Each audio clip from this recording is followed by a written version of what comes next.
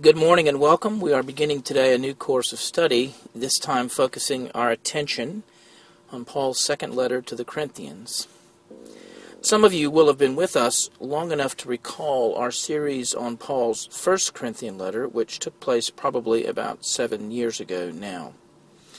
However, since that was a good while ago, and since the majority of you here this morning were not here for any part of that previous series, it will be good on the front end to spend some time getting a kind of overview of the Corinthian correspondence, as well as the movements of Paul and his companions in relation to it. Hopefully, by taking time to do this, we will be better equipped to make sense of 2 Corinthians in the weeks and months ahead. Now, in this overview, we're going to look at a few things. Firstly, the occasion of the letter, that is, the background that shows how this letter came to be, historically speaking. Secondly, the purpose of the letter, which of course is very closely tied to its background. Thirdly, the content of the letter in general terms. And fourthly, some of the key verses in this letter that hopefully will whet your appetite in anticipation of what this study holds for us. Now, the first three things will all be jumbled up together since they are so closely related. And then at the end, we will have a quick reading of just a few verses. Now, that's the plan of attack. Before we go any further, let's pray together. Father in heaven, we thank you for this opportunity to look again to your word. And we pray that as we do that now, that you would guide us by your Spirit to see the good things that are there to be found in your word, that will encourage us, that will make us more like your Son, Jesus Christ. And, Father, will spur us on to pursue you with all our heart and soul and mind and strength. And we pray these things in Jesus' name. Amen. Now, you might think that the place to start thinking about the Corinthian correspondence is with the letters themselves. But, in fact, a better place to start is not with Corinthians at all, but rather with the book of Acts. Now, why is this the case? Well, simply because in the book of Acts we have the record of the establishment and growth of the early church, from the resurrection and ascension of Jesus onward. And a big part of that story, indeed the biggest part of that story, humanly speaking, involved the missionary journeys of the Apostle Paul as God worked through him in powerful ways to further the gospel throughout much of the then-known world. Now, by reading the book of Acts, we can discern that Paul made at least 3 different missionary journeys. Paul's goal, wherever possible, was to leave behind a functioning church, or at least the beginnings of one, in every place that would give him hearing. In some places, his stay was very short. In other places, he stayed as long as 3 years. But overall, Paul made at least 3 circuits through various places, and returned to visit many of them more than once. And finally, near the end of his life, he made a journey to Rome as a result of his appeal to Caesar during his imprisonment. And that is where Paul's story ends. It was during Paul's second missionary journey, the account of which begins in Acts 15:36, that Paul first went to the city of Corinth and established a church there. And this took place in the midst of a very productive and strategic time for Paul as he ministered within 3 of the most significant cities of that day and age.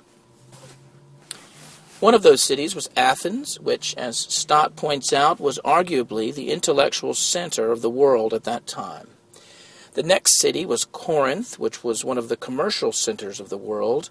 And from there, during his third missionary journey, Paul went to Ephesus, one of the great religious centers of the ancient world. And so it seems that Paul's coming to Corinth was part of a larger pattern of God sending him to certain influential centers to carry on the work of the gospel.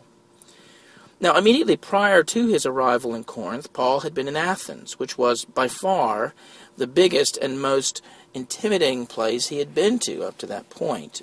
From there he moved on to Corinth, which would have been equally intimidating, but perhaps for different reasons. In Athens, the intimidation would have come from the intellectual climate. In Corinth, from the atmosphere of money and power that pervaded the city. The ability of these sorts of places to intimidate even one such as Paul is seen in the first letter to the Corinthians itself, where at one point Paul says, "And I was with you in weakness and in fear and much trembling." All of which begs the question, well, what was Corinth like? What is it about that city that would have made it such a challenging place to carry out gospel ministry? Well, for starters, as we've already seen, it was a center for commerce and trade in the ancient world.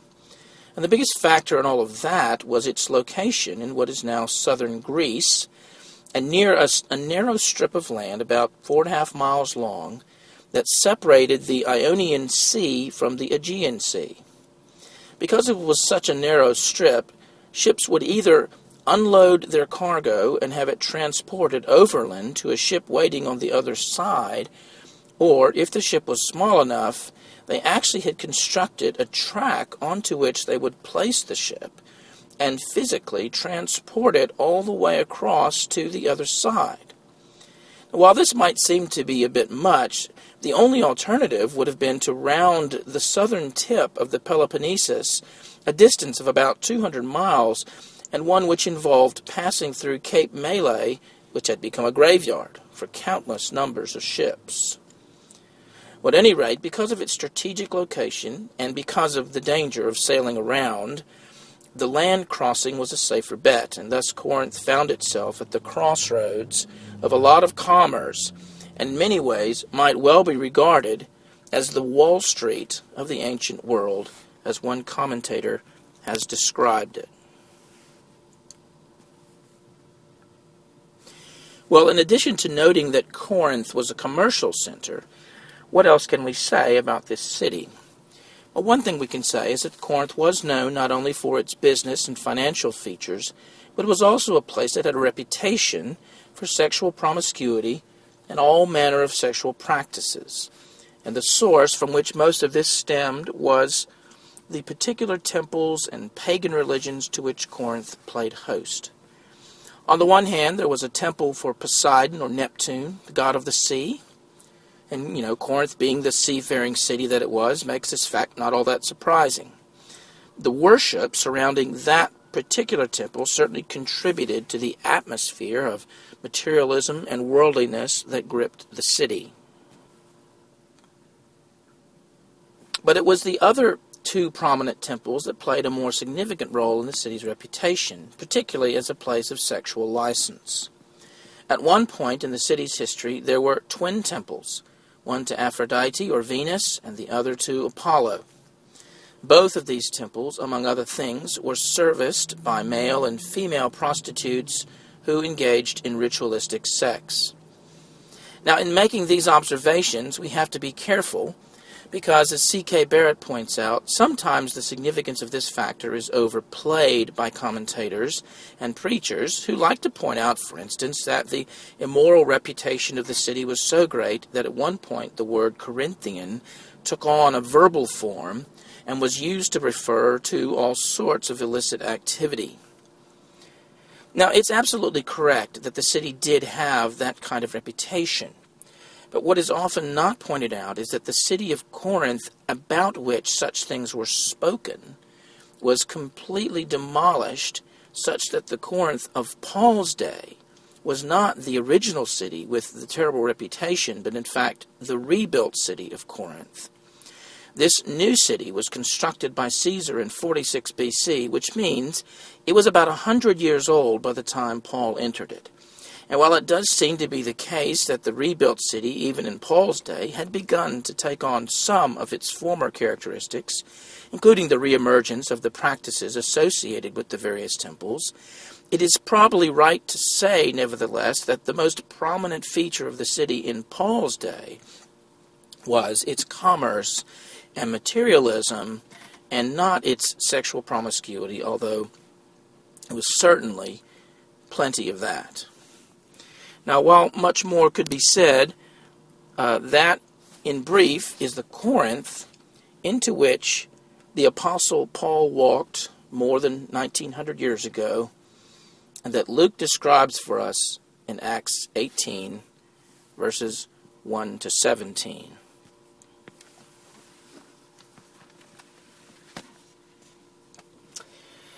After this, Paul left Athens and went to Corinth. And he found a Jew named Aquila, a native of Pontus, recently come from Italy with his wife Priscilla, because Claudius had commanded all the Jews to leave Rome.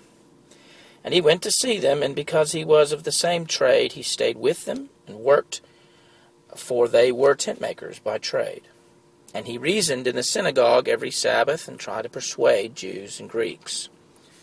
When Silas and Timothy arrived from Macedonia, Paul was occupied with the word, testifying to the Jews that the Christ was Jesus.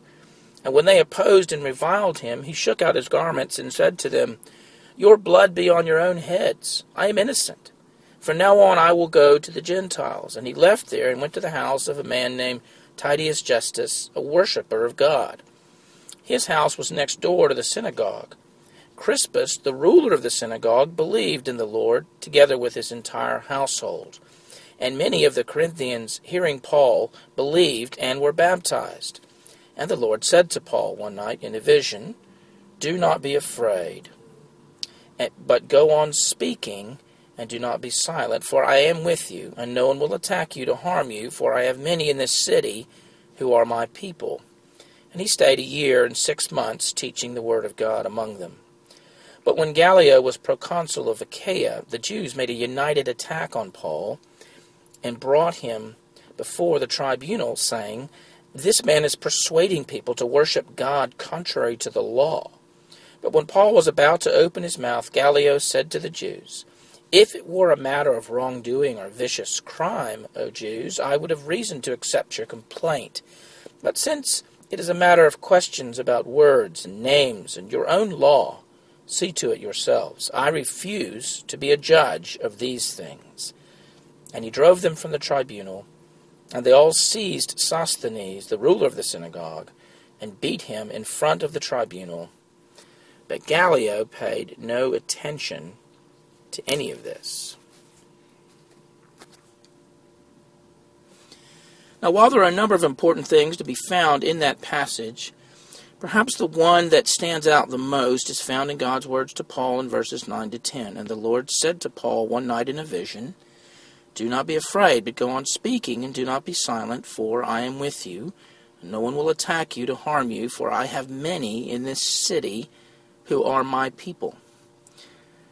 Those words make crystal clear God's sovereign intention to establish a church in Corinth. And we see that sovereignty working itself out in a number of ways, even within this brief chapter. We see God sending Paul to minister amongst them. We see God sending Aquila and Priscilla to Corinth ahead of Paul in order that they might receive him when he got there.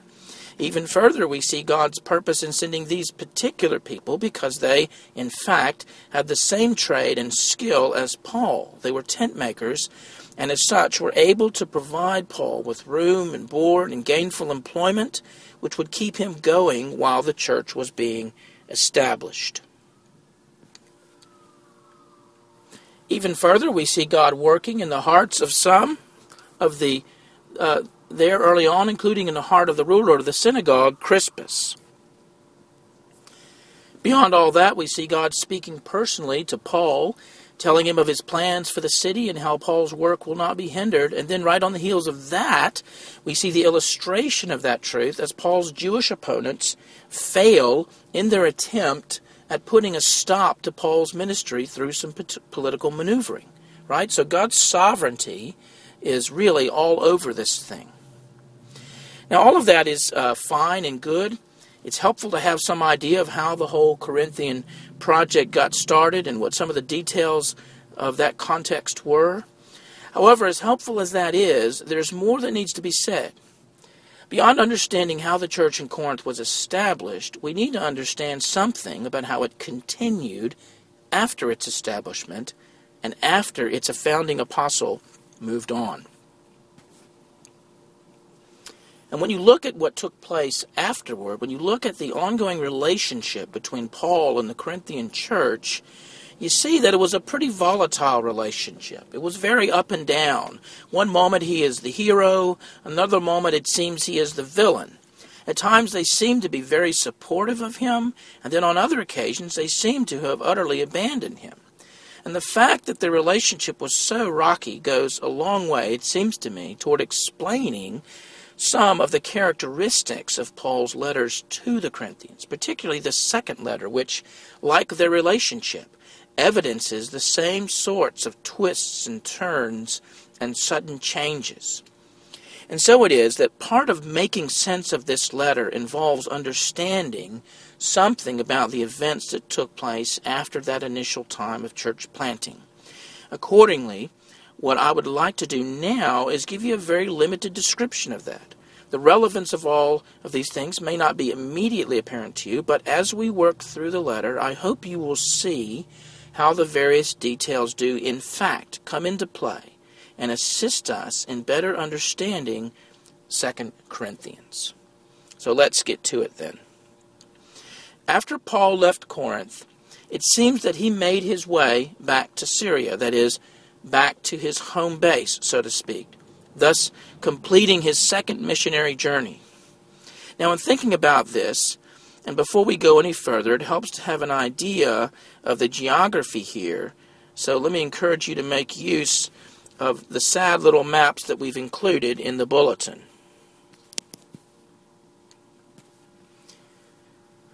And looking at this map that we've provided for you, the places to kind of pay attention to, and which you'll hear at different times through this series, you'll notice that Corinth is sort of right there near the middle, and over just to the east of that is Athens. And then if you kind of go directly north, you'll see further up there, you'll see Thessalonica, and then you go toward the east again, and you'll see Philippi, and you kind of come down on the other side of around the kind of that body of water there, and you see a city called Troas, and then you come down further and you see Ephesus, and then you move east a little bit and you see Colossae, etc. So those are some of the main cities in that area, some things that we'll need to keep in mind as we talk about Paul's relationship with the Corinthians and his movements and things like that. So keeping all that in mind, let's get back to the story. Let me just say, I'm going to give you a reconstruction here of events as I understand them, and let me just say right at the beginning, this may not be correct in every detail, but it's the best that I can do in trying to make sense of the various bits of information that we have about Paul and his movements in the New Testament. So here goes. After remaining in Syria for a time, Paul sets out on his third missionary journey, eventually coming to Ephesus, where he ends up staying for 2 years. Now, while in Ephesus, Paul writes his first letter to Corinth. And please note, this is not the letter of 1 Corinthians that appears in our Bible. This is a previous letter referred to in 1 Corinthians 5:9. That is, it is a letter we don't have. In this previous letter, Paul, among other things, had apparently given them some instruction regarding their association with Christians who continued to sin deliberately. Apparently, the Corinthians had misunderstood Paul's instructions on this matter and thought that he was telling them they should not have any association with lost people, a misunderstanding that Paul will correct later on. At any rate, after sending this letter, and while Paul was still at Ephesus, he received some news from 2 different sources. One source was a direct one, as he was visited by a few people from the Corinthian church, including Stephanas, Fortunatus, Achaicus, and a group referred to as Chloe's people. Now, these people told Paul about the quarreling and division that had been taking place ever since he left the church. The other source of news came in the form of a letter that was an official communication from the church as a whole, and this was likely hand-delivered by the same people just mentioned. And in this letter, a number of specific questions were put to Paul on various subjects, including marriage, food offered to idols, spiritual gifts, and the collection for the poor. Well, in response to all this, Paul sits down to write a second letter, which we do have and which we know as 1 Corinthians.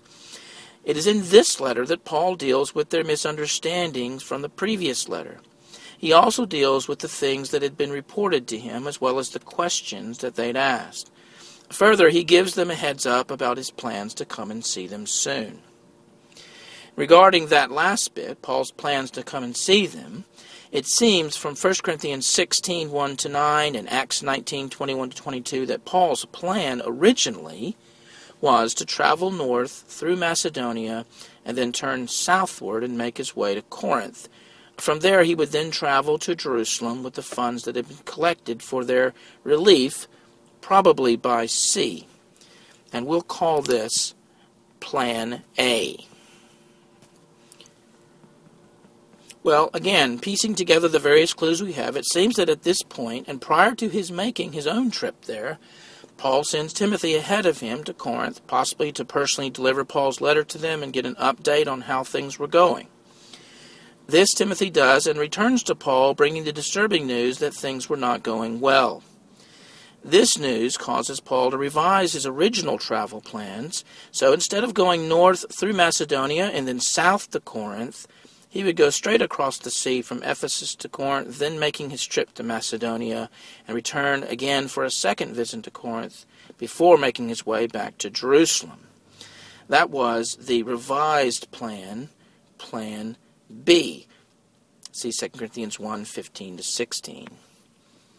However, when Paul finally arrived in Corinth, he was apparently the subject of a hurtful attack by an unnamed individual, but who is possibly the person Paul had singled out for rebuke in 1 Corinthians 5, and who had not taken to Paul's rebuke very well. As a result, Paul's time in Corinth proved to be quite difficult and personally painful, as it appears that not only was he attacked by this individual, but the rest of the church does not appear to have come very strongly to Paul's defense. Well, as a consequence of this, Paul altered his travel plans one more time, which brings us to Plan C. Instead of traveling north to Macedonia from Corinth and then coming back down to see them again a second time, according to his revised plan, Paul decided that he would go to Macedonia and then down the other side back to Ephesus rather than coming back to Corinth so soon for that second visit. Now, why does Paul do this? Because, as he says in 2 Corinthians 2:1, he did not want to have another painful visit. He didn't want a repeat of what had just happened, which was painful not just for him, but for them as well. So he goes back to Ephesus, and from there he writes a severe letter, which we likely do not have either. Now, there are scholars who have a different view of this, but they are in the minority, it seems to me, with most scholars taking the view that this severe letter, like the letter that preceded 1 Corinthians, is one that remains unavailable to the church. This letter was most likely carried to Corinth in person by Titus, who was not only to deliver the letter, but also was likely meant to talk with them, again, about the collection of funds for the poor in Jerusalem. See 2 Corinthians 8:6. Well, after dispatching Titus with this third letter, Paul awaits word from him on how the letter has been received. The plan was that he and Titus would meet in Troas as Titus was making his way back from Corinth. So Paul goes to Troas to wait for Titus, but Titus did not arrive when Paul expected him to, and because Paul was very anxious to know what had happened, he decided to leave Troas and continue traveling northward in hopes of intercepting Titus as he came through Macedonia. Well, to Paul's great relief, no doubt, he does finally run into Titus in Macedonia, where, on top of everything else, there was a great deal of persecution taking place. Nevertheless, amidst all the chaos of that, Paul gets a more positive, although perhaps not entirely positive, report from Titus. Apparently, his severe letter had had an effect. The church had finally and faithfully responded to Paul's rebuke and was, in fact, exercising church discipline now on the person who had been so hurtful to Paul on his previous trip. See 2 Corinthians 7, 6-12. And that was good news, although it is apparent from what Paul writes elsewhere that there were still problems. Now, the details of what happened next are not as clear. Different writers have attempted to come up with the precise sequence of events that would account for the evidence that we have in Scripture. But here's what I think took place. After receiving this more encouraging report, Paul sends Titus back to Corinth, probably to make sure that the details of the collection were followed up on, and in order to save him and them from any further embarrassment or tension. And so Titus goes one way, and Paul the other, likely back down to Ephesus. At some point after arriving in Ephesus, but probably not right away, Paul sits down to compose another letter to the Corinthians. This is the letter that we know as 2 Corinthians. And in this letter, Paul does a number of things. He expresses his joy over their positive response to his instruction. He also explains why he had changed his travel plans, and in so doing responds to some lingering criticisms that were apparently going on because of that change of mind. He also urges them now to forgive and restore the one who had caused him pain and who they had finally disciplined.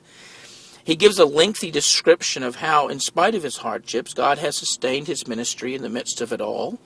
And he gives some further and detailed instructions about the collection for the saints in Jerusalem.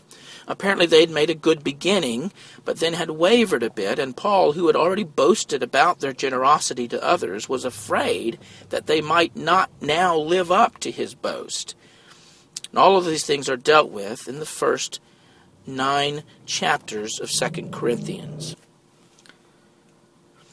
Well, while all this is going on, Titus is back in Corinth, where he finds, sadly, that things have begun to deteriorate once again, largely as a result of false apostles who were making the most of the circumstances to make all kinds of accusations against Paul.